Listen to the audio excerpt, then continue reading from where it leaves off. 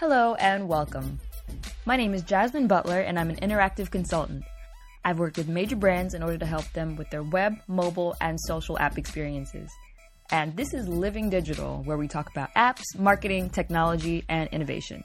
It seems like there's an app for any and everything nowadays. There's an app that acts as a virtual lighter, perfect for concert swaying. There's also an app that lets you chat with nearby ghosts. I like to think of it like Legos. You can use pieces to customize creations in an infinite number of ways. And no matter how random the creation may seem, chances are there will be an audience that it resonates with. Even if it's just one person who's like, I have to have that app that translates my tweets into Dothraki every full moon. But of course, that's not why a majority of apps are made. The app economy generates billions in revenue each year. So as you can imagine, brands, agencies, and individual people are hard at work every day trying to create valuable contributions to the app economy. All of this brings me to today's topic, creating an app of your own. So whether you're a brand, agency, or an individual, these are the necessary steps that they all have to go through to create an app. They are also known as the 5 Ds: discovery, definition, design, develop, and deploy. Let's say that you have a clothing store called Sleek Chic and decide that you want to create an additional revenue stream and increase brand visibility by building an app. Step 1, discovery, is your opportunity to take a look at the full situation being addressed. In order to ensure that your efforts are in the proper context, you have to find data that supports the intent of your goals, identify architectural requirements, understand what's going on in the industry, and any other research that helps you determine the needs of this project. This is a very high-level step, but it's necessary for keeping the messaging and tactics on track as you work your way towards deployment. Step number 2, definition. This is when you ask why the app is being created in the first place, and make sure that there's a clear understanding of your aspirations. So, back to this fictional app we're building.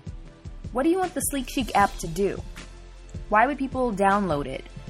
Once the answers to these questions have been finalized, you can then put together a project plan, which is a formal document designed to guide and control the execution of a project.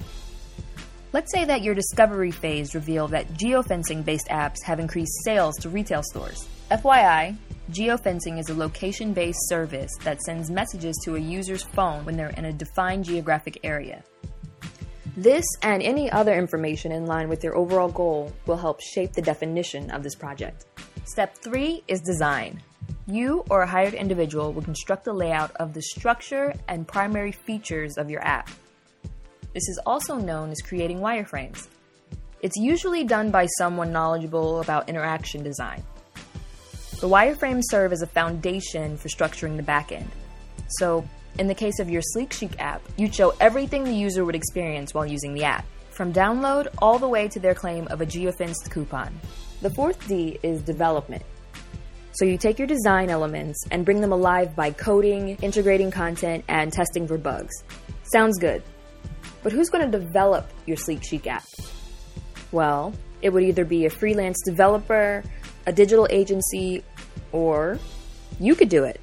If you have the patience and ability to take advantage of educational resources, then you can cut out the middleman and handle it yourself. Once development is complete, we've reached our 5th and final stage. It's time to go live. But note that you aren't just setting it free like a baby bird. The deployment phase is just that, a phase, where you monitor for additional issues and engage with consumers as needed. If you don't know, I'm telling you now. Just because you've built this application doesn't mean your audience is actively searching for it. So you can't forget the big M, marketing.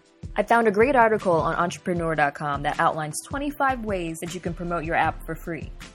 Advice includes running a contest, creating a product video, and starting a blog. I'll link to the article in the show notes. So there you have it, folks. I hope all of you go out and create wonderful, innovative, amazing, life-changing applications.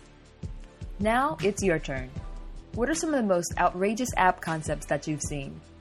Tweet us at @livingdigital_. And to get all episodes of Living Digital, subscribe on iTunes or visit the blog, which is jasminebutler.com/living-digital. That's JAZMIN.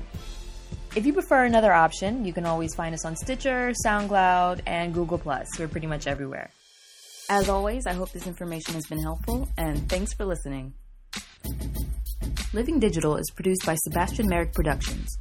Theme music by Derek Carter.